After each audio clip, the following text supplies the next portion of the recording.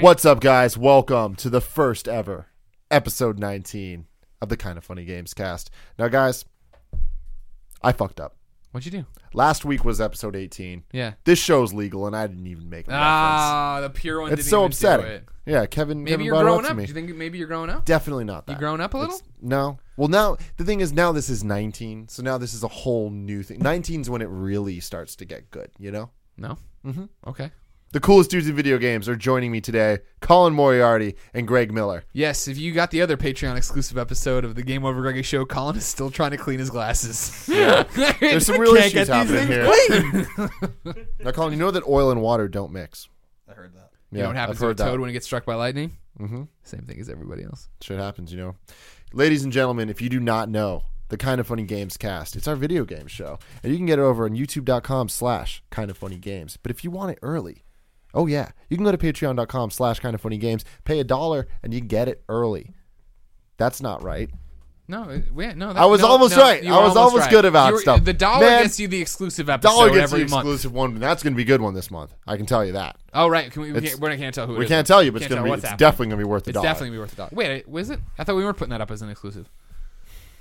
Well, right there. We're talking about the same thing, but I thought we were just putting it up as a special one-off. You know what? They're going to love everything. Regardless of what happens in the exclusive episode, you're going to shit your pants and call your mom. It's going to be damn good. It's going to be damn good. And also, exclusive episode is going to be good. Yeah. For sure. But if you want to get the show early, you can go over to Patreon. $5 will get you the audio. $10 will get you the video. And let me tell you, that's what you're going to want to do. Okay. Because it's damn good looking at these faces. Yeah. Or you can just wait, and you'll get it for free the next week after it's broken up topic by topic on youtube.com/kindoffunnygames. On that Friday, you get the full episode, and you get the MP3 on iTunes and all those other podcast services. I'm going to get this one day. That was good. It was Last good, week's was but good. I fucked up just with the dollar thing. But I tell you one day, it's just going to be fucking. Here's what I want to talk about. Again, not to keep making references. Maybe you only listen to the Kind of Funny Games cast, and that's fine. But if you listen to the Game Over Greggy show, you heard Colin giving Kevin over there he's the opposite of a ballerina rigmarole. Yes. But Kevin does these things to stay out of frame sometimes, where he's like, he was pressed up against the wall a second ago, like slithering over there. Snake. Yeah, exactly. It's just like he tries. Like a broke down solid Yeah, snake. can you imagine that? Just a short of Kevin as Solid Sure. Snake. I can see it. I can see the eye patch and The not so solid snake. bandana. Yeah. But the thing about it is, and I'm talking about Metal Gear 4 with the eye patch. Come on, don't try to throw it in my face. Is that it's weird that in these instances where he's trying to be quiet and trying not to ruin the show, he doesn't do the stumble thing. But when it's just we're setting up a Let's Play and nothing's happening, that's when he's always 3 seconds away from destroying everything in the house. I feel like Kevin Kevin doesn't move quickly, but he moves at a normal speed. But I feel like the directions in which he falls and stumbles indicates that he has incredible inertia. Like Kevin has a body that's always in movement. You know what I mean? And in some weird way. Don't forget, he did beat Sean Finnegan in a foot race at IGN before we left. So yeah, something about that's true. That happened. Yeah. But one of my favorite things about Kevin, and yes, we're going down this rabbit hole, is that he always needs to be in his mind as efficient as possible, even if it's not efficient for everyone else in the room. Right. So it's like he will always need to make sure that if his laptop's somewhere, that his freaking power cord needs to be wrapped around the foot of all 4 feet of the table to make sure that it like perfectly gets to where he's sitting, so that it doesn't get in his way, but it's literally like on my lap, and I'm like, why are you doing this, Kevin? Yeah. And then without fail, he'll trip on it, and it'll pull the headphones, it'll pull everything. And I don't know if you guys noticed this, but he always takes his headphones and he like puts them on the side of the table, and it's just like, Kevin, don't do that, because you fucking knock him over. Well, that's what I'm saying. That this is Kevin's normal state. I don't presume to know Kevin like you know Kevin. I've known Kevin just for a short time, but it always seems like his normal state is in a state. This is what I was talking about with inertia. Like his normal state is just that in which he is always stumbling. Mm-hmm. That's the way the world had made him, and the universe finds him in every single day. And I can understand that. Not everyone can be as graceful as me. I think you need to reintroduce this show. This is the first episode, the only episode of the Kind of Funny Kevin cast. Oh my God. That'll happen. Okay. Anthony Carbone is going to make that. Oh, right. Right. And it's going to be a weekly show of him talking about Kevin. All right. Kevin's got a lot of skills and upside. It reminds me. Not everyone can be nimble, like a cat. Yeah, no. I'm a nimble like a cat. And Cheryl always tells me she likes to throw my pillow off the bed or at me, and I often catch it. Yeah. And then she's like, "Oh, you're very proud of yourself for how quick you are." And I'm like, yes. See, I'm quick like that, but I don't have the technical skills that Kevin has. See, so there's a little bit of a difference there. little bit different. That's why Kevin can use a soundboard, he can use a camera, but he falls a lot. I can catch things in the air using my goaltending prowess, but you wouldn't find me editing a video. True. Mm-hmm. You understand? Kevin, you get it. I think I get it. All right, guys. So there's a lot of things have been happening in video games recently. Yeah. And this last week, we got some teases a little bit last month for this, but it finally happened. We got the spiritual successor to Banjo-Kazooie. Oh, yes. Thank God. You might have heard about this. It's called Yooka-Laylee. It had a little Kickstarter go up, and it's breaking all types of records and stuff. Fastest funded game ever. It got 1,000,006 hours. Suck it, Tim Schafer. Was it $1 million or $1 million? Was it? $1 million. $1 million. Yeah. So like 700,000 pounds. Yeah, and so it's a pretty big deal, and it's kind of made up by former Rare employees and stuff. It's a kind of the dream team of people that you'd want to be making a Banjo-Kazooie, Banjo-Tooie spiritual sequel. Yeah. And it has the guy doing the music's the guy that did the music from the Donkey Kong Country series, David Wise, which is fucking awesome music, and that's so perfect and all this. And people are very excited about this. We got to see some like very early gameplay footage of it. We can see the characters, the logo treatment, and all this stuff. And they're nailing it. Everything about it is perfect. Killing it. Mm-hmm. Killing it. My question to you guys, do you care about this game specifically? Also, do you care about 3D platformers? Do you think that they have a place in 2015 to be coming out? Is this a unique thing? And is this just a nice little is this the future of retro revivals? Like, we've seen a lot of the 8-bit. We've seen a lot of the 16-bit. They were talking that there's going to be a 64-bit mode in this. Oh, really? Yeah. So where dumbs it down and stuff. And I think that's cool. But does this matter? So to take it first, do I care about this game? Now, I'm being very honest, so don't throw it in my face. No. Might I down the road? Maybe. We talked about the Kickstarter on Colin and Reg Live. We went and did the thing. It didn't. I think they're cute characters or whatever. But I was never a Banjo fan. Like, Banjo-Kazooie never spoke to me. So I'm really not like, oh, this is what I've been craving. But I'm trying not to hold my just never caring, my unabashed uncaring of Banjo-Kazooie against this game. Because if they were to say, not Naughty Dog or whatever, but if somebody was to make another Jak and Daxter, right? Like, I'd be interested in playing that if it was more like Precursor's Legacy or whatever. I'm talking about, third person adventure, you know what I mean? And so I'm going to keep an eye on this one, but from the jump, no, I'm not super into it. I'm not super excited. Like, it's not doing anything for me. When Nuts and Bolts came out and everyone at IGN tried to convince himself that was a great game, I was like, I don't like this. What are you talking about, Brudvig? You know what I mean? Like, that wasn't a thing for me. And it's just not a franchise that speaks to me. So I don't want to hold it against this. But like, is the era of these games over or whatever? Like, it's been gone a while. I feel like you haven't seen anybody come out and really commit to this in a long time. That's interesting. I'm interested to see what happens in this genre. I mean, what was the last one? I think like Ratchet and Clank probably, and like that whole thing where there's like the Ratchet and Sly Cooper and Sly 4 might be Sly 4 might be the last one. Yeah, of real like AAA consequence. Yeah, I mean, of course there's Mario. But that's different. Well, but there hasn't been a Mario 3D platformer since Galaxy 2, and that was 2000. There has. I mean, the 3D World, and that's not really a 3D, 3D. but there's still 3D platformers. Though. Yeah, that's still like a 2.5D kind of like to me. I mean, not literally 2.5D, but that's like kind of a half step. But yeah, you're right. I mean, it is still a 3D platformer. Sure, but not in the way we're thinking of this with open worlds. Like, these are more stuff. Like. Run up to that tree. Yeah, hit it with your tail. Really. Yep, collectathons. Exactly. That's what I was thinking. Whenever I think 3D platforms, I think of running up to trees. Run up and hit the fucking tree. That you 3D platformer. That's part of it. You think you're gonna hit a tree in this game, Colin?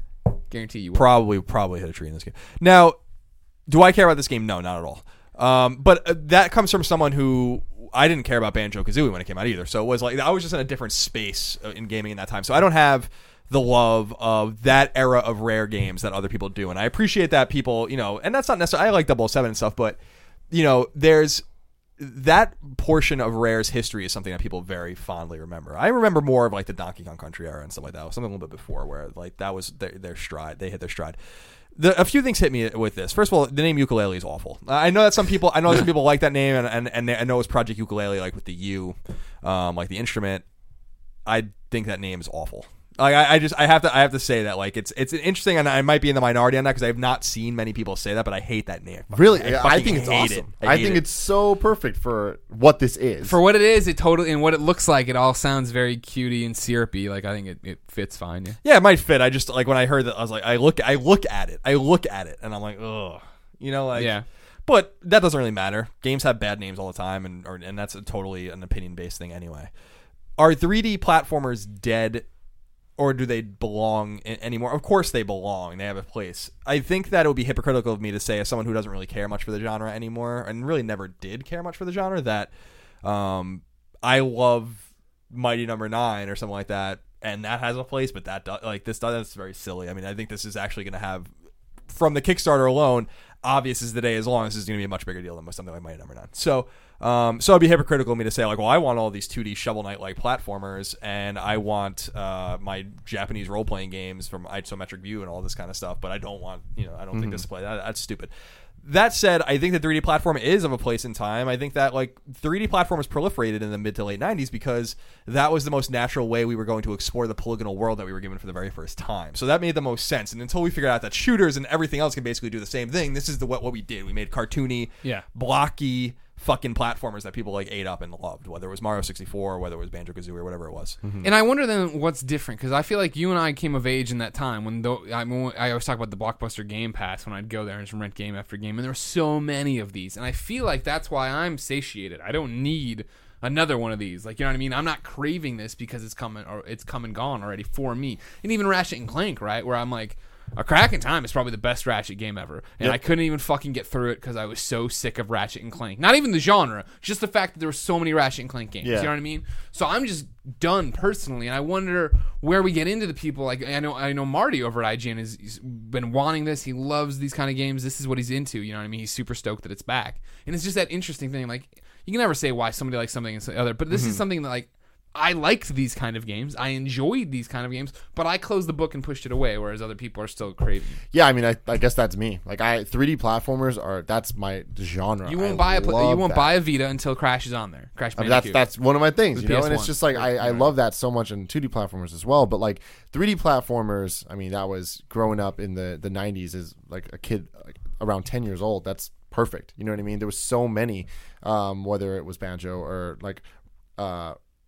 Rocket Robot on Wheels or that was Sucker Punch's first game. There's so much weird shit like that. That everyone has Gex, Spyro, Crash, Mario, all these things that you just played, and they're so good and so amazing, and Rayman 2, and it's we haven't seen that for a while. 3D. Yeah, all the arguably the worst game ever. But there's so many games. But for me, I think one of my greatest regrets when it comes to gaming is I never played Banjo ever. Either one of them. And it's that's crazy to me, and it's blasphemy because for the type of games I like, everyone's Tim, you would love these things. Yeah. And I just never did, and I was waiting for HD releases and nothing ever happened. But I want it. And but I remember I rented it one time from Blockbuster and I was turned off to it. And the reason for that You hate dog bears. No, it's the collectathon-y stuff. I wasn't into that. I liked the Mario for the obstacle stuff and for the platforming. Crash is kind of the same way. Crash in a lot of ways is more like Mario than Mario 64 is. It's more like Mario Bros. than Mario 64 is, where it's just get to the end of the level. Sure. There's obstacles. Get there. Mario 64 was kind of starting the whole collectathon thing, but then Banjo just fucking was go, there's a million things to collect. And then Donkey Kong 64, which Donkey Kong Country 1 and 2 specifically, some of my favorite games ever. 3, good. Yeah. But then Donkey Kong 64 came out, and a lot of people have fond memories of that game. I hated that game because it was just all it was collecting things for no fucking reason. Well, I mean, I think that this, from what I've read about Yooka-Laylee, and one of the selling points of the game is that it is a collectathon. Well, what's interesting to me about it is, I read their Kickstarter. They even say we have the guy working on our team that made all the collectathon stuff in Donkey Kong 64. We've had a stern talking to with him, and everything in this game now has a reason of why you're collecting it. Yeah, and I think that's something that I like. Just collect all these things. A big problem I had with Mario 64 was the blue coins that you had to get. Oh, I loved that. That's fucking horrible. There's just no reason for a lot of it. It's just they're just there. It's just an extra challenge. That's all. Yeah, Peach needed them to do laundry. They don't have in-suite laundry at the Mushroom Kingdom, so I didn't know if you knew that about that. No. It's very old, pipes, and it's all. It's a whole rigmarole. But that's how Mario Sunshine ties together with it. But Ratchet and Clank is one of those series that I love, and I agree with you. It's just there's just too many of them. Yeah. I luckily kind of got into it in the right way, where I played the first one, didn't play any of the others on PS2, and then came into the PS3 Sure. version, so it's like I didn't get overwhelmed by them. Sure. So I still think of it fondly, and I still want more of it because I didn't get beat over the head with it. Right. But I liked those games because it also kind of had the like. It wasn't so much a collectathon as much as it was a platformer and actiony, shootery things. That was fun. That was that the extra layer there. I'm interested by this because I feel like it's a passion thing. So it's being made to be a very good collectathon. Like I feel like there will be a lot of thought put into the things you're collecting and why you're collecting them and how you're collecting them and all of that. And it just excites me to see a 3D platformer being built from the ground up for next gen. Like not Nintendo though, because Nintendo's always going to do their thing, but like for PS4 and Xbox One. And I think that I'm gonna play this game. Like I know that. And like, yeah, it looks like super kiddie and stuff. I love it. I think they're nailing it. I love the name. I love the logo. I love the character designs. This is what I envisioned this game being. Yeah. And even without having played Banjo-Kazooie and Banjo-Tooie, like I think this is gonna be good. I'm shocked that you're so excited about it having not played Banjo, because Banjo's a really well-remembered game, I think for good reason, again, from the kind of golden era of what Rare was doing with 64 when they were still kind of in the fold. There's a lot of reasons, though, that this game's exciting or interesting beyond like the continuation of the Banjo-Kazooie kind of legacy, because the look and feel, I don't want to say the feel because we don't know what the game feels like. The look of the game, the logo and all this, it has the I dare you to fucking sue me kind of look, which is one of those things that I really like, because it reminds me a lot of Mighty Number 9, where it's like, you're not going to do anything. Mm-hmm. Like, you're not going to give them what they want, so I'm going to do it. And just like Inafune's the guy to do that with a Mega Man clone, these guys are the guys that do that with a Banjo clone, so they're going to do it. The other exciting thing is that a lot of these guys peeled off of Rare a long time ago. So, Rare has been owned by Microsoft and has been ruined by Microsoft for quite a while now. But if you look at these guys' credentials, like these are the guys that worked on like the deep cut. And I don't want to say deep cuts in terms of like their obscure games, but the deep cuts in terms of like how long ago some of these guys were working on Rare games, whether they're Donkey Kong Country, which started in like 94, 95, or whether you're talking about the N64 games, which concluded in 2000. So these guys have been peeled away from that era and those kinds of games, some of them for a long time. Yeah. Some of them, though, going all the way up to some of the last good Rare games like Viva Pinata, which people love. Yeah, and that was, Viva Pinata was, I would say, people do love that game, and for good reason.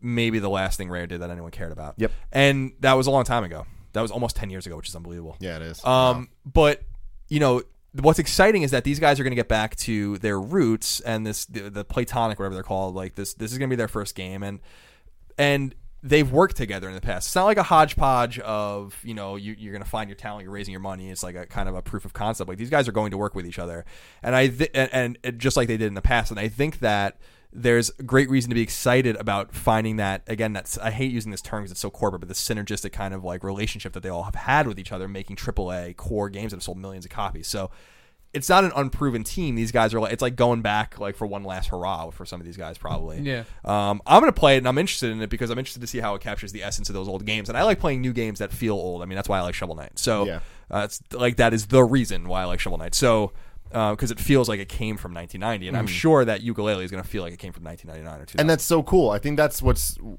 I'm most excited about for this, is the fact that like I never really kind of imagined that we'd get a 3D like that generation game, from like PS1 to PS2 era like type of game, and that's so fucking awesome that we're gonna start seeing retro games based on the next generation of kids growing up playing games. Yeah, and it makes me feel old.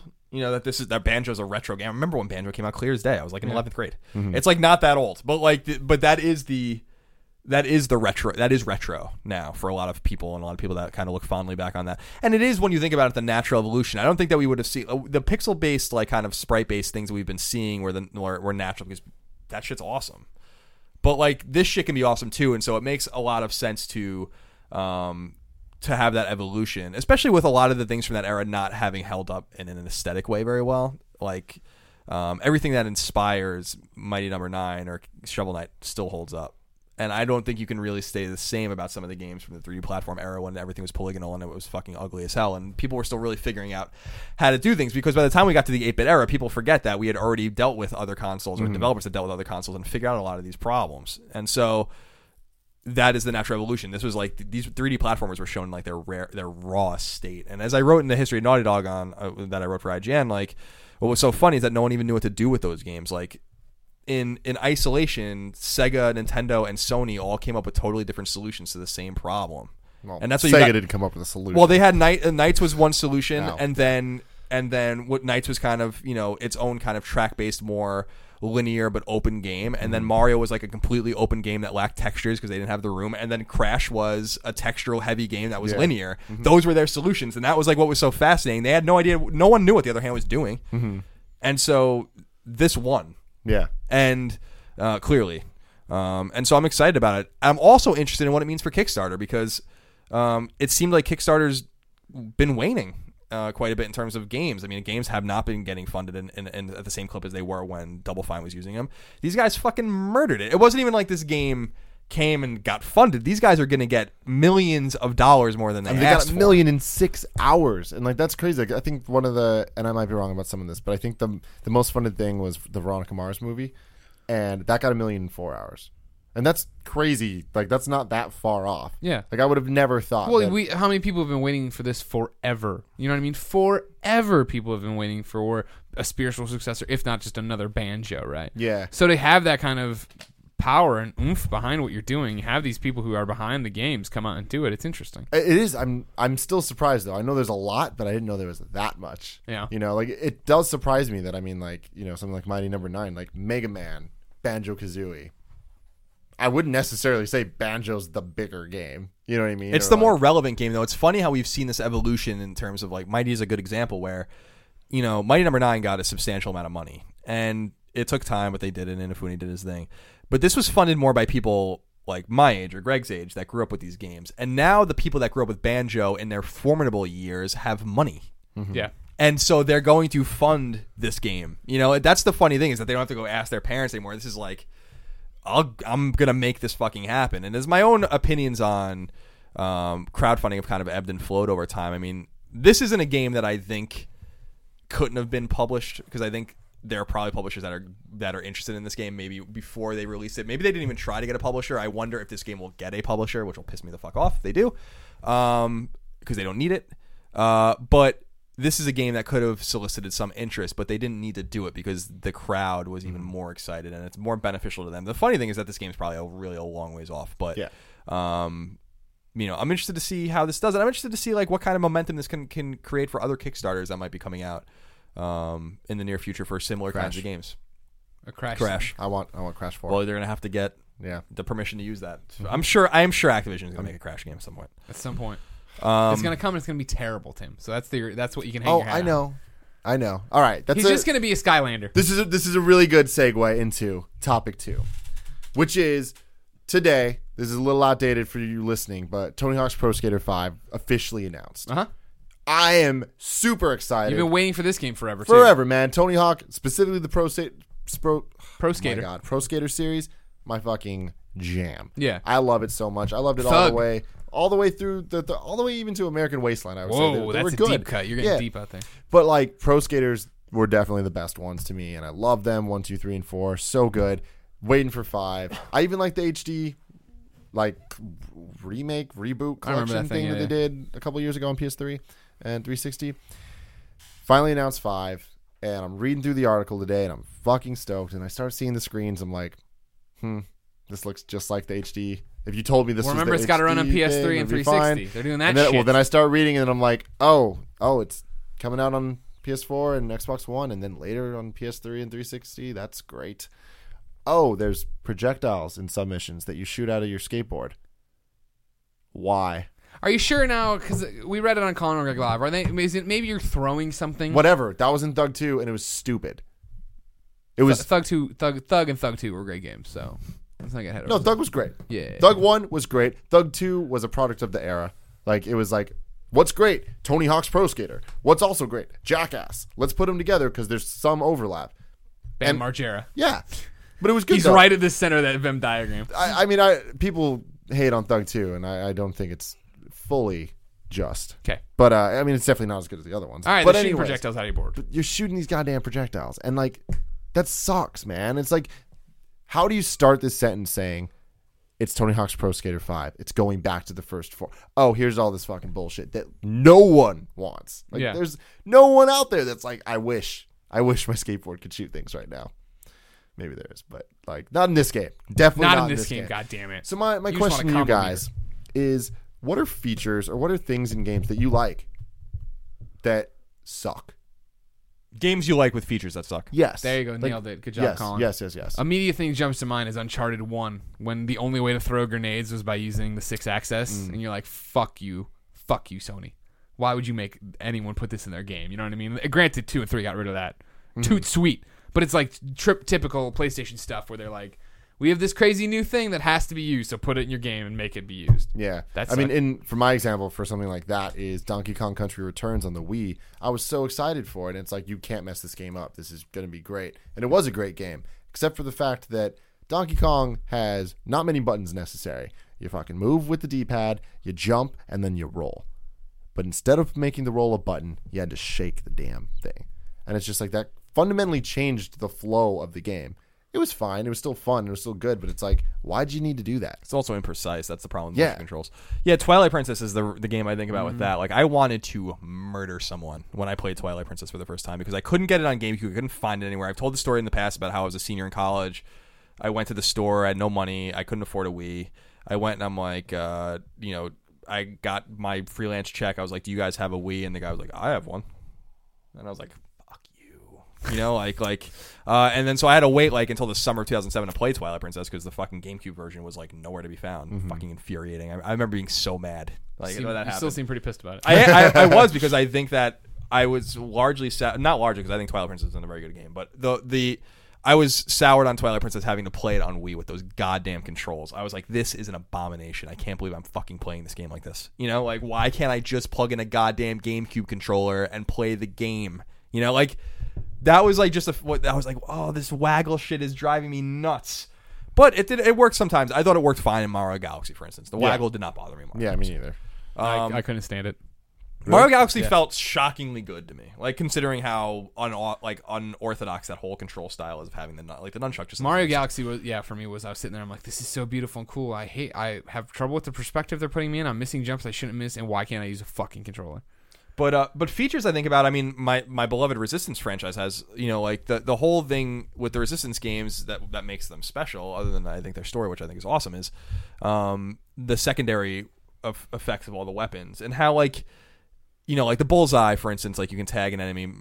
Advanced Warfare totally ripped it off. Like you can like completely fucking ripped it off. And that's one of the things I asked him when we were on the show. I'm like, did you get inspiration from other things? Because this is clearly the bullseye from Resistance.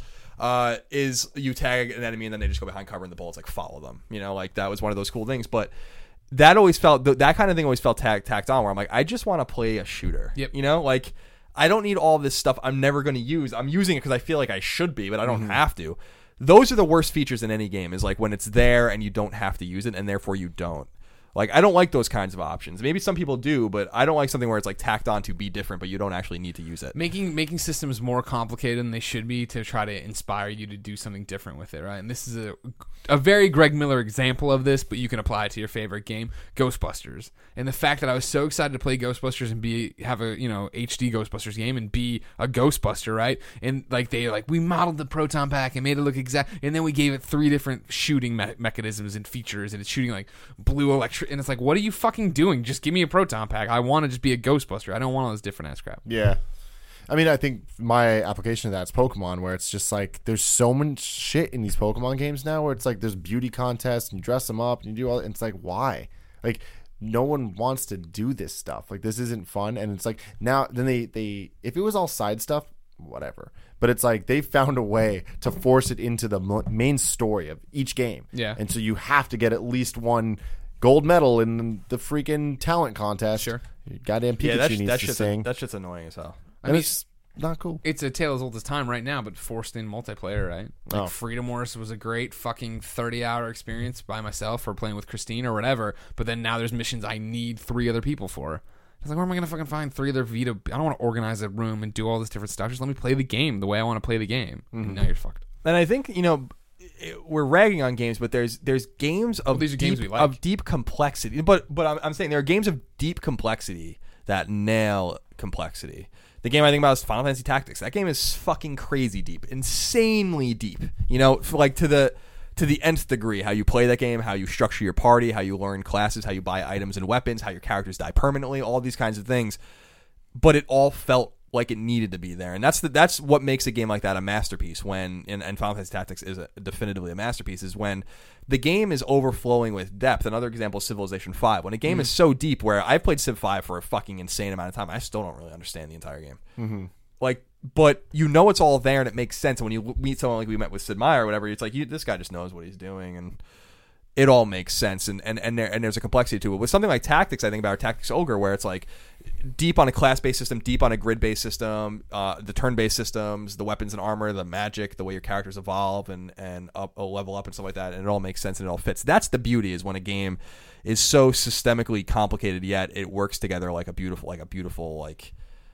play on a stage or something, and every piece is right in place and nothing feels out of place, and then that's so on the other end of the spectrum is you can have deep complexity with games you like and they work. But I think simplicity is often king. We think about Mario World, for instance, on Super Nintendo is not that different from Mario 1. It has more stages and you have a few more powers, but basically the game's the same. They're very familiar if you could see one in the other. If you can show Colin in 1988, Mario World in 1991, you would understand how to play the game. Yeah. Small iterations are often better like that, and I think simplicity is often king, and that's why a lot of the games that we love most, I think, are the simplest. And I don't mean simple in that they're easy. I mean simple in that you can understand them, and it's the rigors of playing them that can be difficult. Yeah. Not the complexity of the systems. Nintendo's good at that generally. Nintendo's very good at that. There's only a few games that they don't nail with that, like Fire Emblem. I don't think, like, and for instance, like that's not a series that resonates with me. I don't think they make good strategy games. Well, what's interesting, I mean, I love Fire Emblem. I love it so much. But what you're saying about tactics just being completely right in every system is necessary. Like with Fire Emblem Awakening, it has the support system where it's like you like team up and stuff, and it's great and it's fun and all that stuff. But it's like it's not necessary, and it does feel kind of like here's more stuff, just to have more stuff. That's the way I felt when I mean, Fire Emblem Awakening, I think, was the last one. That was the first one I had like really, really, really delved into, because my big problem with Fire Emblem, and it was just from reading about it, and I'm not sure how like overstated the issue was that there was a linearness to Fire Emblem where like it wasn't. The cool thing about Tactics was that you could just play at your own speed, kind of. If you're not ready for the next mission, you could just go back and fuck around, and you really couldn't do that in many Fire Emblem games. Where Awakening was probably the most. At least the ones I played, it's the most open where you can kind of go back, and that's why, and that's what it was. That's how it was sold to me. With I'm going to get into it, and I was just like, I don't. But even then, it was not legit. No. Still just like, oh, you can go back and face some random enemies a couple times, right? Like, and so I felt constrained, and that was my problem with Fire Emblem. Also, I just that game just didn't resonate with me. I thought I was going to love it. I love, and it just didn't resonate with me. There was something off about it, but I want to give Nintendo credit where credit is due, and obviously Nintendo's Intelligent Systems, for instance, or Nintendo's other developers. There's a lot of they understand. Fire Emblem's a bad example of it, but they understand the simplicity mantra and how that can create depth. If you get to Star World in Mario World, for instance, there's nothing simple about it, but playing it is simple. Yeah. It's just mastering it isn't simple, or finding all the Yoshi coins isn't simple, even though the tools are all there. You just have to figure it out. Yep. I like those kinds of games, not games that put in just extraneous shit to make it seem deep, even though it's not. If I only need a machine gun to beat a shooter, I'm only going to use the machine gun. Yeah, no matter how many other different guns you put perks. Yeah, so another, for me, a feature that I was like, this is so unnecessary, I don't want this, was Flood in Mario Sunshine, where it's like, I just wanted to play Mario. It's like, I wanted Mario 64 again, I just want to run around and stuff. But then it's like, when you play it, though, it's different. Then it's like, oh, shit, you were right, Nintendo. You were actually right, this is good. It's not what I wanted, I still want this other Mario, but, like, you created something awesome with this. And that might be one of the very rare instances where there was a feature that I was like, no, don't do this, and it ended up being awesome. Will I think that about Tony Hawk and its freaking projectile modes? Probably not. You don't know. It sounds stupid, but I mean, I'm waiting to see what they're going to do with this. I'm a huge Tony Hawk fan from way back too, but I only played like the 1, 2, and 3, I guess, and then I just stopped. I'm over it. And I remember buying that game Thrasher too, because it was supposed to be like more realistic, even though that game sucked. But I was really into those skating games for a while. That's like one of the only surviving pictures of me ever playing a game in that era is me playing Tony Hawk on my PlayStation. I got to dig up that picture because it's horrifying. But what's horrifying about it? It's just Colin in 10th grade. Okay. So sounds horrifying. Horrifying. So I'm gonna wait and see approach. It sounds dumb, but Tony Hawk was kind of always dumb. It is. I mean, that's the thing. Like Tony Hawk's always been. It's very arcadey. It's very let's get a high score. Can I do that? Oh, I can. how can I do it better? And like I love that type of shit. And it's like, oh, hey, Spider-Man's a playable character, and like Darth Vader or Darth Maul or whatever. It's like, that's awesome. I love that stuff. Officer Dick and all this shit. But like getting that again, I want nothing more than that. Because I'm that type of guy. I just want the experiences I loved again with a shiny new coat of paint. But then I look at this coat of paint and I'm just like, oh, this looks like the same PS3 HD game that I played a couple years ago, and the physics were slightly off. Yeah. And it's being made by the same guys, the Robomoto. And they're like, we had a hit before, we'll make it a hit again. And I was just like, I mean, here's my thing. For all the shit that I'm talking, I'm going to play this game. I'm going to platinum it for all intents and purposes. You're not going to platinum it. I might. No. I mean, I might be wrong about this. You got to see the trophy. Don't commit until you see the list. But whatever it is, I tried platinuming the HD one just because like I really like this stuff. I might have done it. I might be wrong. Someone tell me. I probably didn't. But anyways, I'm gonna try. Okay, I'm good. I'm glad. I want you to enjoy this game. I don't want you to get too hung up on the projectiles. We don't know what that means. It could be anything. Maybe it's a Fast and Furious minigame. I don't want that. Shoot Vin Diesel's necklace at Michelle Rodriguez's face. You won me over, Greg. Thank All you. right, guys. Topic 3 comes from at Project Garte. He wants to know, Project Garte is online. what are your predictions, and how will the video game industry be like in 10 to 15 years? So that's 2025 to 30. Yeah. That's a long ass time. You can never. I feel like it's so hard to make those. I mean, everything's going to look prettier. Mm-hmm. There will be prettier games for sure. I don't think VR will be a big thing. Like it's for me an evolution of what we already have, and what does that mean? You know what I mean? Are we to a unified console? Is Steam won over and it's now in TVs and you're playing your games that way? Like, is it all tablet and mobile based? No way. Well, let's first ask a question of what consoles will there be? I mean, the problem is that right before this console generation, I was saying that I didn't think it had more than this console generation in it, and now this console generation is fucking killing it in terms of sales. And it's like, well, even if it turns out next time they sell none, there'll still be another generation after that. Yeah, I mean, I don't know. Like, we might in 10 years, we might be at the tail end of the PS5 era, but I don't know what that looks like. You know, all I know is this: when we started at IGN, Greg and I anyway, the whole thing was, oh man, like no one's gonna be playing console games in 5 years. It's all gonna be tablet and phone. Well, guess what? They were wrong. Like, you know, everyone was wrong, and I'm so glad they were wrong because I don't want to play games on a fucking tablet or phone. Yeah. Now, it's not to say most people are. If you encounter anyone who plays a game, is playing on a phone or a tablet, but that is not the driving force of a majority of the industry in the sense that there's a few companies that dominate that space and no one else matters. You know, so. For all of your kings or whatever, you have fucking 1,000 companies that make no money and toil about releasing games on the fucking ecosystem of complete, you know, just full of shit, basically. So it's hard to project in the future, even 5 years, what the industry will look like, because people 5 years ago were so dead fucking wrong. Yep. About like where the industry was going. I think part of it might have been a backlash because people were sick of hearing this shit when this is not what they wanted. Core gamers do not want this. You know, they do not want to play a game on a phone. And so I think in 10 years you might see an ecosystem that looks a lot like today's with set-top boxes and PCs with, like Greg was saying, prettier games, probably playing many of the same genres, maybe evolutions of those genres. Maybe we get some new kind of ideas. But with how wrong the prognosticating about tablet and phone gaming was in terms of it killing what we do now and playing core games, my inkling tells me that it'll look more the same than different, because that hasn't really changed since the mid 80s, right? Like, it's not changed at all. The systems are just more powerful. That's it. And the way we play games and download games now and play online, that's changed. But the whole foundation of holding a controller in front of a TV, I'm not sure that's ever going to change. Yeah, I think the big change from right now, right? Well, the online will work out of the box. I think this will figure out the social features that won't crash a game like Tetris and make it unplayable and all these different things to that point, you know. That'll be good. So, do you think that there will be another PlayStation? A PlayStation 5? Yes. Yes, 1,000%. Do you think that there will be another Xbox? Yes. Do you think that there will be a Nintendo console? It's called the NX. We already know all about it. I don't think it's going to be a console. Well, 10 to 15 years, though. Well, I think that's a different question.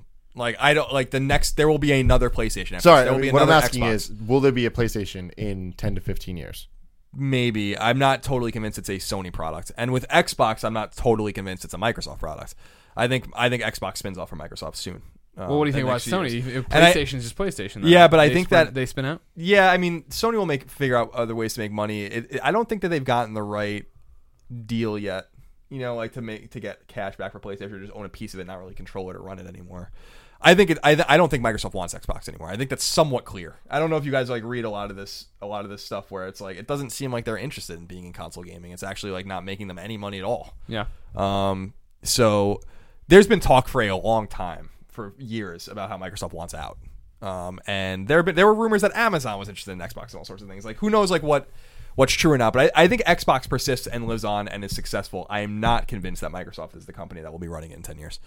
And then so for PlayStation, I think is more likely to be in the Sony fold, but again, it's not unusual to think that would spin off as well, because margins are low in games. It's not like running a supermarket where your margin's like 4% or something like that, but like you have to make money consistently to run the R&D for new consoles and to control these studios and stuff like that. And I don't know if that companies that are so bulbous need the fucking chip damage money that they get from these consoles. You know what I mean? Like, is it worth it to take significant losses but only gain moderate gains when your console is doing well? That's kind of like, that might be more suited to a mid-tier company or a smaller company, which is why, I think that maybe there is going to be interested parties in some of these consoles. Do I think Nintendo will have a console in 10 years? No. You think NX is it for them? I'm not. I think NX is the end of the road, and I don't think NX is a console. I think it's a handheld. So the, or a hybrid, as we've been talking about forever. I hope it's that hybrid, man. But I think sadly, Nintendo's flush with money. We've talked about this before. They have a lot of money. They don't have like Apple money or anything. Like, they can make mistakes. But there's a lot of people talking that don't really quite understand business, where they can make all sorts of mistakes. That $20 billion war chest will disappear like that in a few years if they're not careful. And they put out another dud like the Wii U. But these amiibos, the amiibos are huge, but again, that's not a lot of money. I know. They're making a lot of money, but it's not like a piece of electronics, like something that is mass marketed. And that's what they need. I think Nintendo would be smart to get into I hate being that guy, because people hate that guy. That says it, and people have been saying it for years. It might be time for them to start considering making games for other consoles. But I think NX is their last attempt to not do that. Mm-hmm. And obviously their deal with DNA will allow them to make mobile games, which is a space they're going to thrive in. And let's not forget their IP is worth a fucking fortune. So, and that's where the money is. Yeah. The money's with Mario. The money's not with their hardware. No one. I hate to be that guy, but their hardware is just, no one cares. People care about their games, and they tolerate the hardware. You don't hear that a lot from Xbox One and PS4 owners, where they're like, I'm tolerating the hardware because I want to play fucking Wolfenstein. No, they're like, the hardware is great. Oh, and they have games to play. With the Wii U, all you hear is like, this thing sucks. But except for the people that like it, in which case they think it's awesome. Yeah, but you all drank the Kool-Aid. That's your fault. Not mine. I mean, you'll wake up one day. Every time in 10 years, you'll look back and be like, I can't fucking believe I was saying that garbage pile that doesn't sync controllers for Let's Plays was so fucking good. And all that shit's issues, but in 10 years, I'm still going to be looking back at the good games and the good experience. Yeah, you will. The games are not the console. But even that's true. But like, still, like, when the games are made for the console and stuff, I tie it together. I don't. I mean, like, I think like the last Nintendo console that I loved, or like I loved the DS. I thought the DS was ingenious. Like the way they integrated those two screens, the way that I remember getting a DS. I told you guys that my friend Luis from Harvard lent me one before I bought one, and I played Mario on New Super Mario Brothers when I was at jury duty and like waiting and stuff. I'm like, this is insane. I'm like, I can't believe how fucking good this is.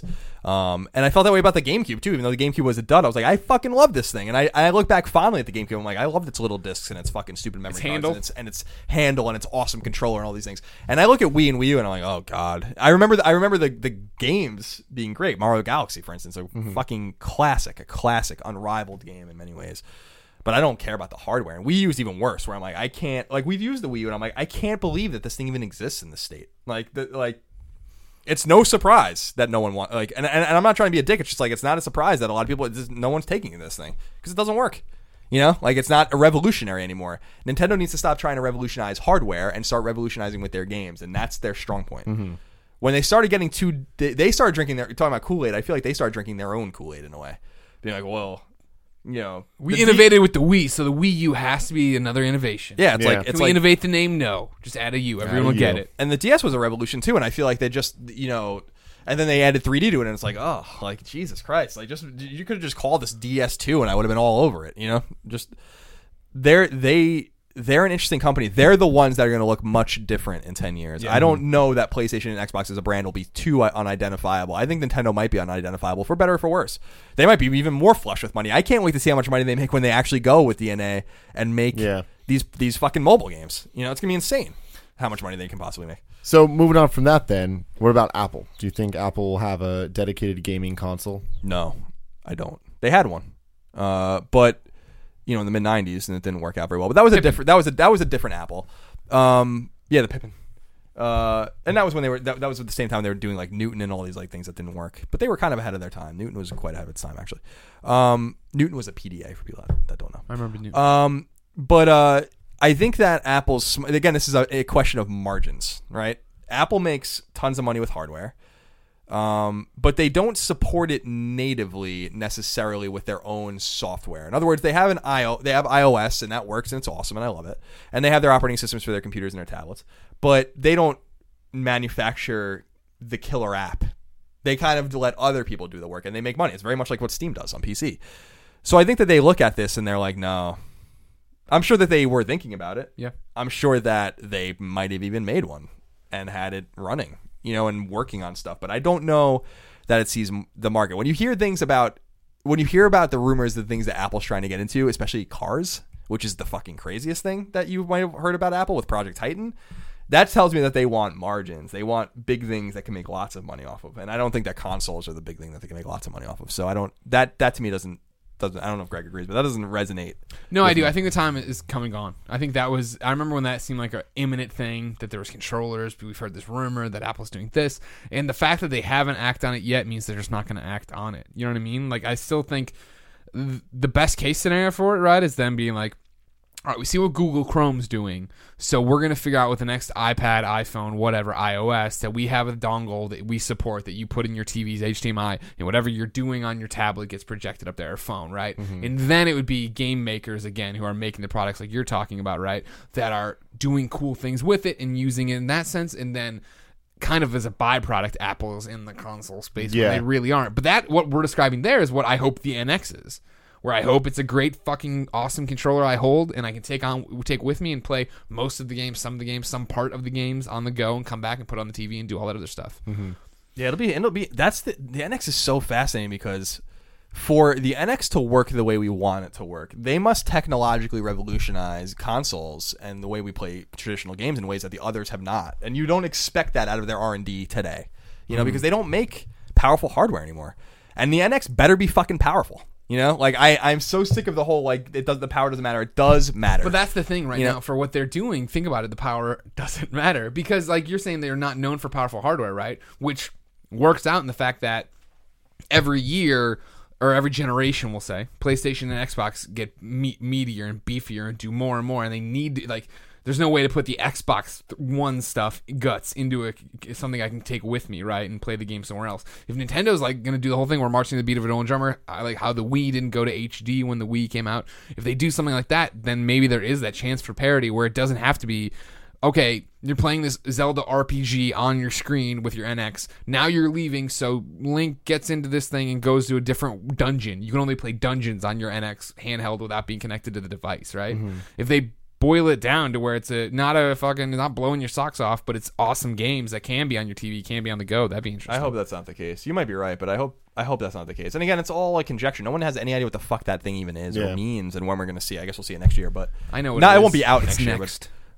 But it's Nintendo frustrates the shit out of me, man. And people that watch the show listen to us know that because they're always so close. That's the thing that bothers me is that they have some of the best developers in the world, some of the greatest minds in the world, a lot of business sense, and they just strike out with the hardware. Playing the 3DS is tough for me because I'm just like, why is this so weak? Why does it have to be like this?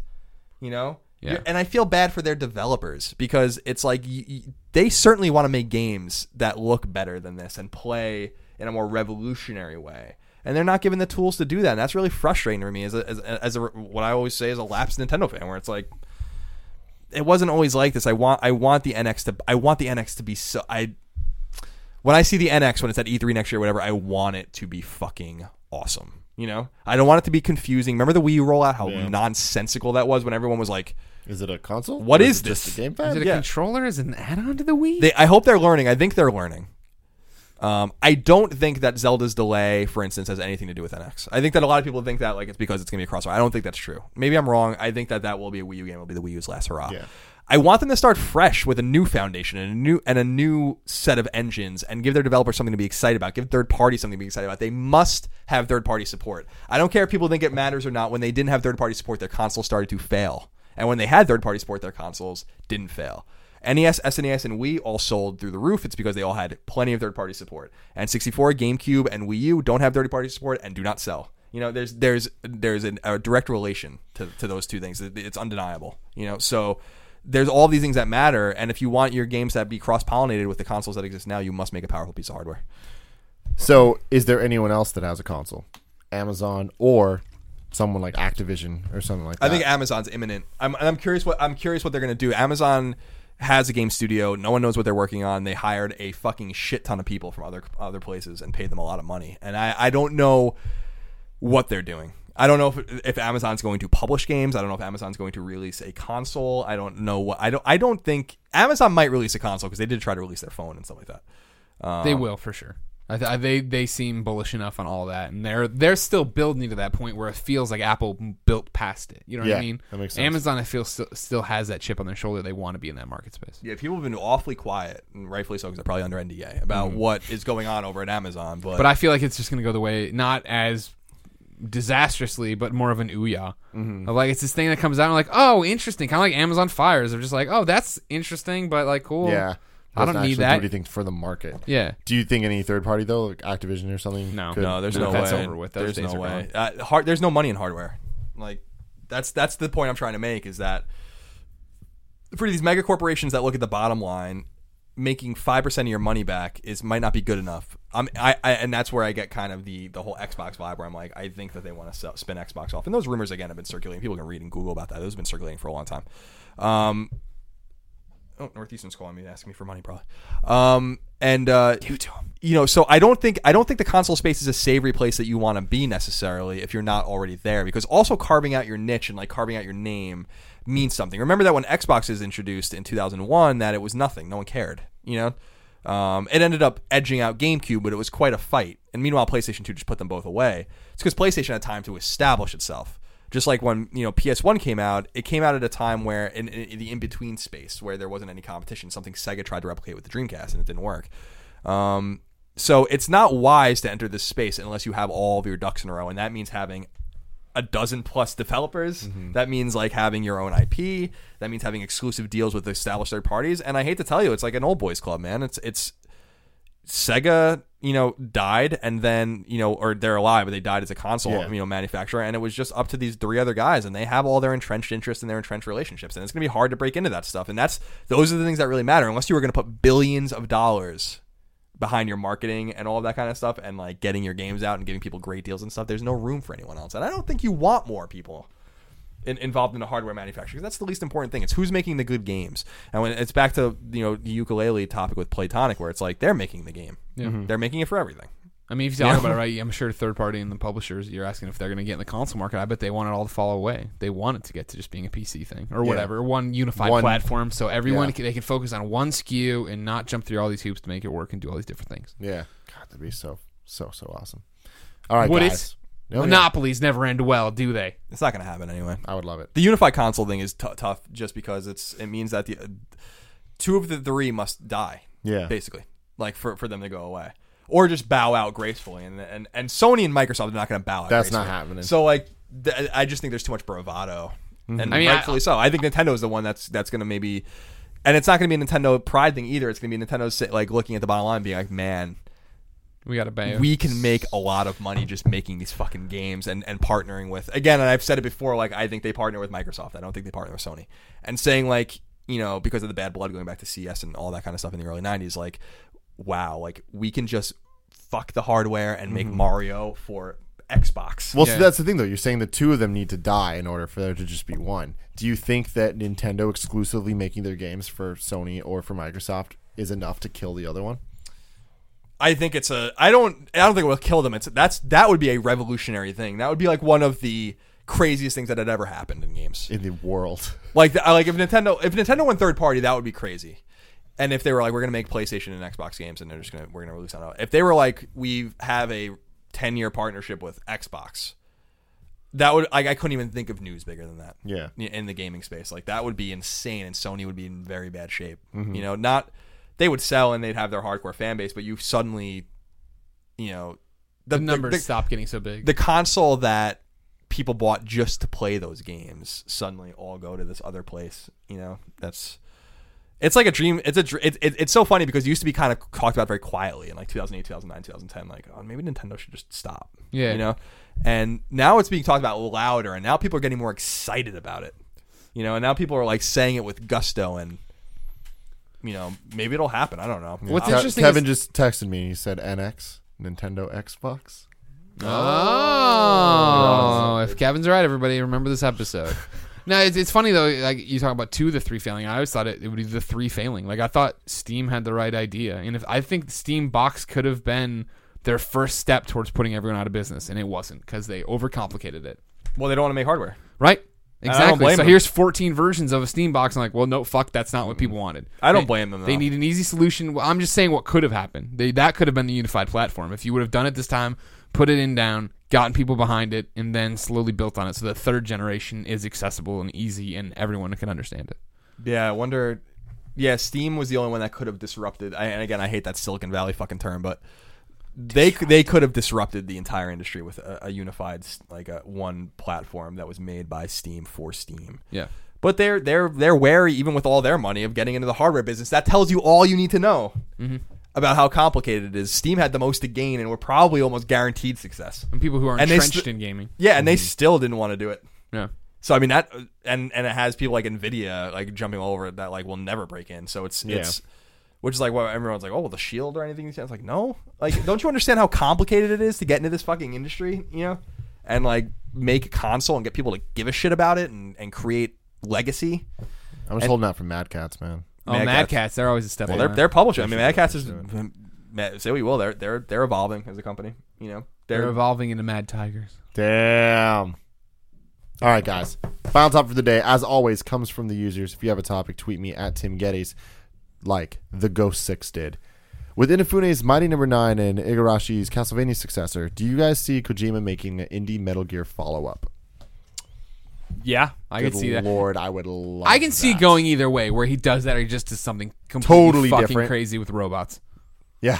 You know what I mean? Like, and either way, I mean, I'm in. Yeah. But the idea of a fresh start on the ideas of Metal Gear and what made Metal Gear good, right. But in 2015 or 2016, 2018, whatever the fuck, holy shit, that sounds so good. Yeah, wipe away all the story that keeps so many people away from it. You know what I mean? And bring it in. Like, all right, we're starting fresh. You're this guy. You're a super soldier. Let's have some stealth gameplay. But like, there's still like not the codec, but something like the codec, and there's not the like the Metal Gears, but there's something like the Metal Gears. I would love that. Yeah.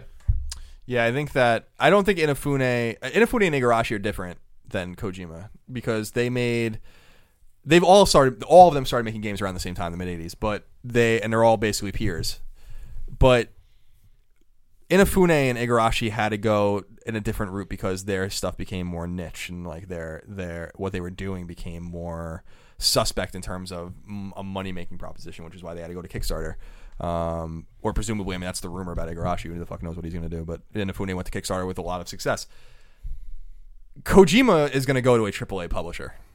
Like I feel it, like I know it. Where do you feel it? In my balls. I feel it in my balls. Like good. Kojima, I've said it before. I said it on my video. I said it on other things. Like Kojima can do whatever he wants. It's different, like Kojima is a name, and I love Inafune more than I love Kojima by far. But Inafune isn't a household name with gamers. Kojima is, as someone wrote, I don't remember who, saying like he's like the only guy that still puts his name on his games. Like Kojima presents. Inafune doesn't do that. And he's going to have such great opportunities that Inafune and Igarashi weren't provided, especially because he already has deep connections to the Western publishing world that, Kojima's going to land at EA or Activision or something like that. I'm going to be really shocked if he doesn't land at one of these big publishers. But say he does that. Does he make a Metal Gear clone? Maybe. I hope not. I think that I don't know that he wants to do that, and people forget that he made other games, so it's not like that's all he can make. I mean, he made Zone of the Enders and stuff too, so it's, you know, he has other ideas. He wants to do other things. He's always talked about an eagerness to not make Metal Gear, and you often have to wonder if he really even wants to make these fucking games, you know, or if it's just like he has contracts and he has bills to pay and they're paying him lots of money. At some point, if you're Kojima and they're paying you $2 million a year, whatever the fuck he makes, I'm sure he makes a lot of money. Which is probably part of the reason Konami needed to get rid of him. Eventually you're gonna be like, fine. You know, I can make $500,000 a year making what I want, or I can make $2.5 million a year, and I'm just throwing these numbers out, but $2.5 million a year and just making another Metal Gear game and makes my life easier in the long run. I'm sure he's pent up with fucking ideas, and I'm sure the conversation's already happening. Like that's the crazy thing, and like you wish you knew like who was talking to him and the people that is, you know, you can imagine a company like Activision sending a whole group of people out to Tokyo to talk to him. You can imagine EA courting him eagerly, saying like, "We'll give you a fucking studio. We'll make a studio." Do you think there's any chance of an announcement at E3? No. I think that this game has to come out first. Exactly. That's for sure the contract he has, is that it comes out and then they finish it'll come out and then it'll still be like 3 months, 4 months, like with DLC and what's happening on Metal Gear Online. Like there's definitely a gag order in terms of like what they're paying him through something for sure. Yeah. All right. Do the new consoles have a killer app yet? Is the killer app still relevant? Asks Tylker Nope. Tylker. Sure. No, none of them have killer apps, and no, killer apps are not necessary anymore. The evidence is in the numbers. I mean, it's that easy. You know, like the evidence is in the numbers. Yeah. What do you tell your friend to buy on PlayStation 4, right? Like, we can name a laundry list of games, and I know Resogun's at the top for Colin, but it's not necessarily like you have to buy the PlayStation 4 to play X. Mario 64. Right. Mario World. Yeah. You know, all that Sonic. stuff. Yeah. Toe Jam and Earl. I mean, imagine. Comic Zone. I mean, think about this. Like, GameCube and Xbox, the original Xbox, both had killer apps immediately. And, you know, Halo was out in Smash. Oh, so, you know, and I think GameCube actually, Xbox, I don't intimately know as well. I had an Xbox later. 2003, I got my Xbox, but I had my GameCube at launch. And what I always marveled at with the GameCube and why I loved it so much was that it got better and better and better. By 2005, the GameCube was fucking extraordinary. It didn't matter because no one bought it anyway. They were dropping the price like extraordinarily. GameCube really struggled, as we all know and remember. And Xbox had its similar struggles. And ultimately, GameCube settled around 22 million and Xbox settled around 24 million. Well, in 16 months, PlayStation 4 has already outsold the GameCube lifetime, which is fucking insane. And it has no Smash Brothers, and it has no Super Mario Sunshine, and it has no Beautiful Joe, and no Resident Evil 4, and none of these games at all. Not even anything close. Right. Yeah, and that's the craziest thing is that it's well on its way. In a month or two, it's going to outsell Xbox, and then it's going to go like keep going. And it's like, why? And so we don't know the answer to that. All we know is we can infer from that the killer app doesn't matter because Killzone, Shadowfall, and Resogun, and Second Son. And all these games, The Order and Bloodborne, they're not the killer apps. They might be good games, but they're not the killer apps. Is this just another example of us, like we've experienced so many generations of consoles and seeing that the killer app hasn't been around for a while? Like you bought your PlayStation 2 because of DVDs, and it made sense that you had a PS2 when Grand Theft Auto 3 came out and Metal Gear Solid 2 came out. Those were your games where you're like, holy I think those shit. were the killer apps, though. But that was a year later, Tim. That's what I'm saying. It's like. But I mean, I don't think the killer app needs to be a launch thing, though. Like it happened to have been that way for a lot of the consoles. But I do think that Metal Gear Solid 2 and specifically Grand Theft Auto 3 were killer apps for PS2. Sure. You know, and then like it's funny that you say Smash Bros. Because I didn't even really think of that as a killer app. People fucking love that. That's one for us. I know that, but like Halo definitely was like that thing. But I think that it was last generation that didn't really have that game, and I don't think it ever got that game. Right? Yeah, I mean, you could like. It's funny because killer app is an old term. Killer app is an old computing term from before we were even born about the things that you needed. Applications. It wasn't even games. Killer app doesn't even mean game. It's killer application. The thing that you could like spreadsheets and shit like that were like IBM PC's killer app in like 1982. You know, that's why people bought them as I can do like math and like compute and do like real computing on this kind of thing. Today, like there's such a spectrum of things that we can do with these consoles that I think that, and such a spectrum of games available on these consoles. If you ever go to PlayStation Blog or Major Nelson and you look at the just the games that are coming out every week, it's like the killer app mentality has been replaced by the volume mentality. And there's a volume of, there might not be, PlayStation 4 might not have, I think Resogun's a fantastic game, but it might not have The Last of Us in terms of its masterpiece. It's on PS4, but it's not a native game to PS4. But it necessarily doesn't need that because PS4 already has a shit ton of good games. And I think that people are excited about that. I think people are understanding more and more that the indie culture, the $10 to $20 game culture is what's going to drive these consoles. And the things like Bloodborne that come out or when Uncharted 4 comes out or whatever, these are like the supplemental like tentpoles that are really important. But clearly the consoles are not selling because of them. It's something that people have to wrap their heads around because it's very unintuitive. It doesn't make any sense. You know, like, and Titanfall is a good example with Xbox One. Like when Titanfall came out that month, PS4 still outsold Xbox One. It didn't make any sense. And then you could read into it and be like, well, maybe people bought Xbox One earlier because they were anticipating Titanfall. Maybe that's possible. Maybe that's the truth. But you would expect... I suspect we'll see something similar when Uncharted 4 comes out, where Uncharted 4 comes out whenever the fuck it comes out in 2016, and people are like, oh, well, there wasn't a huge spike in PS4s. And it's like, because people are just buying them anyway. So many people already have this anticipation. You know, I think people just want them. This whole console cycle... The end of the Xbox 360 and PS3 cycle, and then the Wii U kind of bombing, and then PS4 and Xbox One coming out swinging and doing really well. All of it's unintuitive. None of it makes any sense. Like that, through the conventional way we look at it. Wii U should have been a huge success based on Wii, but no one cared, right? Like 360 and PS3 just fell off a cliff. People forget that the console sales looked so impressive when PS4 and Xbox One came out by percentage because PS3 and Xbox 360 sales were so soft. You know, so that was like a comparison, and we didn't expect that because a lot of good games were coming out at the end of the console cycle. Now we have really no AAA exclusives that really matter. You know, and I don't mean that in a disparaging way. It's just that there's nothing there. Like on PS4, I don't know if Xbox Ones feel differently, but I'm not looking at Bloodborne and being like, I think Bloodborne's a great game. Bloodborne's not a game that bro guy walks into a store, he doesn't really know much about games or whatever, and he sees Bloodborne, I don't give a fuck. He didn't see a cool ad on TV and then go buy it. So like it's so that's why the industry is so fascinating right now, is because none of it makes any sense. It's so weird. You know, like what's going on. Really bizarre. That's why the last question was so interesting that you asked her a couple questions ago about like what the console space looks like or what games look like. Who the fuck even knows at this point? It's all unpredictable. Not even guys that are really well respected like Pact or any of these guys can possibly tell you what's going to happen. Like it's a wild space out there, man. That's what makes it so unpredictable, and that's what makes it so fun. Yeah. More Saiyan wants to know, how come no one's talking about Armored Core? Because no one likes Armored Core. Armored Core isn't as popular as you think it is. As somebody had to review those games, no. I feel like it's one of those weird What are your thoughts on Armored Core? It's not for me. I mean, Armored Core is this thing that always existed over there. Yeah. But it's weird, though, because it's like it's such a weird thing, but like the people that like it really like it. The people who like it fucking love it. And I get tweets almost every time. I'm like, hey, what do you guys want us to talk about? Is it just more Saiyan every time? It's not. No. There's a bunch. I've made notes. There's multiple people. It might be just him with a bunch of different accounts.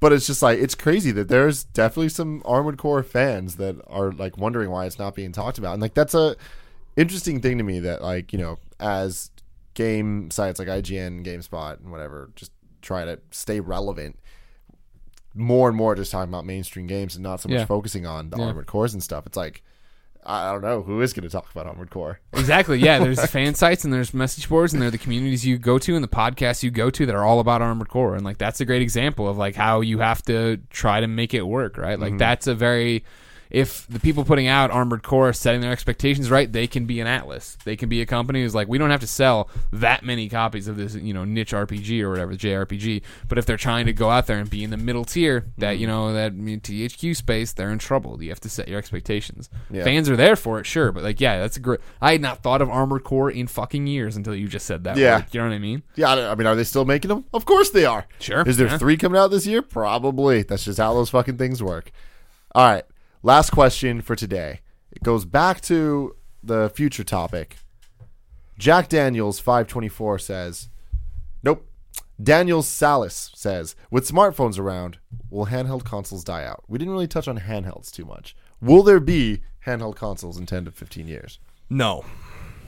Yeah, it's one of those loaded questions. I wouldn't be surprised if there was a middling one that doesn't do anything well, but I mean, theoretically, no, there shouldn't be. Yeah. I don't see, and I guess it depends on what this NX is, if it's like what we're talking about, if that counts as a handheld or how it goes. But yeah, you figure, I still think, and I know Colin always says PlayStation's crazy enough to do it. I got to imagine the Vita's over. I got to imagine they vacate the handheld space here, you know what I mean? Just with their current commitment level to it and how it's all been going and how even off PSP, the 7-year tailspin. But like, yeah, Nintendo and the DS even, like, they've now got this other partnership, right? They are getting their games on mobile devices. Like, And again, I still see them leaving hardware as well. So then, are we counting like the NVIDIA Shield? There's always I feel like there's always going to be a peripheral. There's always going to be person someone something. doing stuff, but like it's not going to be a thing in the industry that people are talking about. Sure. You know, like I guess when I think about it, it's like, is IGN going to have a tab for that channel? You know what I mean? Like, is it gonna, when you go to the front page, are you going to see the whatever the hell it is? Sure. You know, and I don't think so. I think it's just going to be phones. Yeah, I don't think, I was saying before, phones and tablets, people were talking a lot and prognosticating a lot about, how they would affect console gaming or just gaming generally. It didn't, right? Like the effect wasn't there. The effect was there in a more microscopic way on handhelds, clearly and demonstrably. So like the DS was 150 million plus sold, right? 3DS, nowhere near that. PSP, 80 million sold. Vita, not even close. Like it's just clear as day. Like it's obvious. And the games are better, and the consoles and the handhelds are better, and it's more enticing. You can do more with them, but people don't care. Mm-hmm. And I think that is because of the phone. And I don't necessarily think it's even because of games or people playing games on the phone. I think it's just like people are like, I'm entertained now. Yeah, I already got Twitter, something. and I'm just gonna. So I'm not entirely convinced that like there's a 1-to-1 thing where it's like I don't own Vita, I don't own 3DS, I play games on my phone. I think it's more I don't own 3DS, I don't own Vita, I have a phone and I fuck around with it. Yeah, I look at my mail, I look at my Twitter, I look at my Instagram. Like I don't need this other thing. Mm-hmm. So I think that while console gaming is stronger than people expected it to be, arguably you might even say stronger than ever in terms of the early sales of PlayStation 4 and Xbox One. Who knows how it tails out at that point? We don't know. The handheld space is dying. It's obvious. And I think Sony's, I've said Sony's crazy enough to do another Vita. I think they still might be crazy enough to do it. I think they've probably mocked one up and have R&D going on it, or maybe they just pulled the plug on it. I don't think it ever sees the light of day. I think Nintendo's the only one left that can really do it, and the NX will be probably that. Mm-hmm. But it'll be something unusual, I'm very excited for that. Ladies and gentlemen, that is the first ever episode 19 of the Kind of Funny Gamescast. Tweet me at Tim Geddes your topics that you want us to discuss on the show next week, and until then, I love you.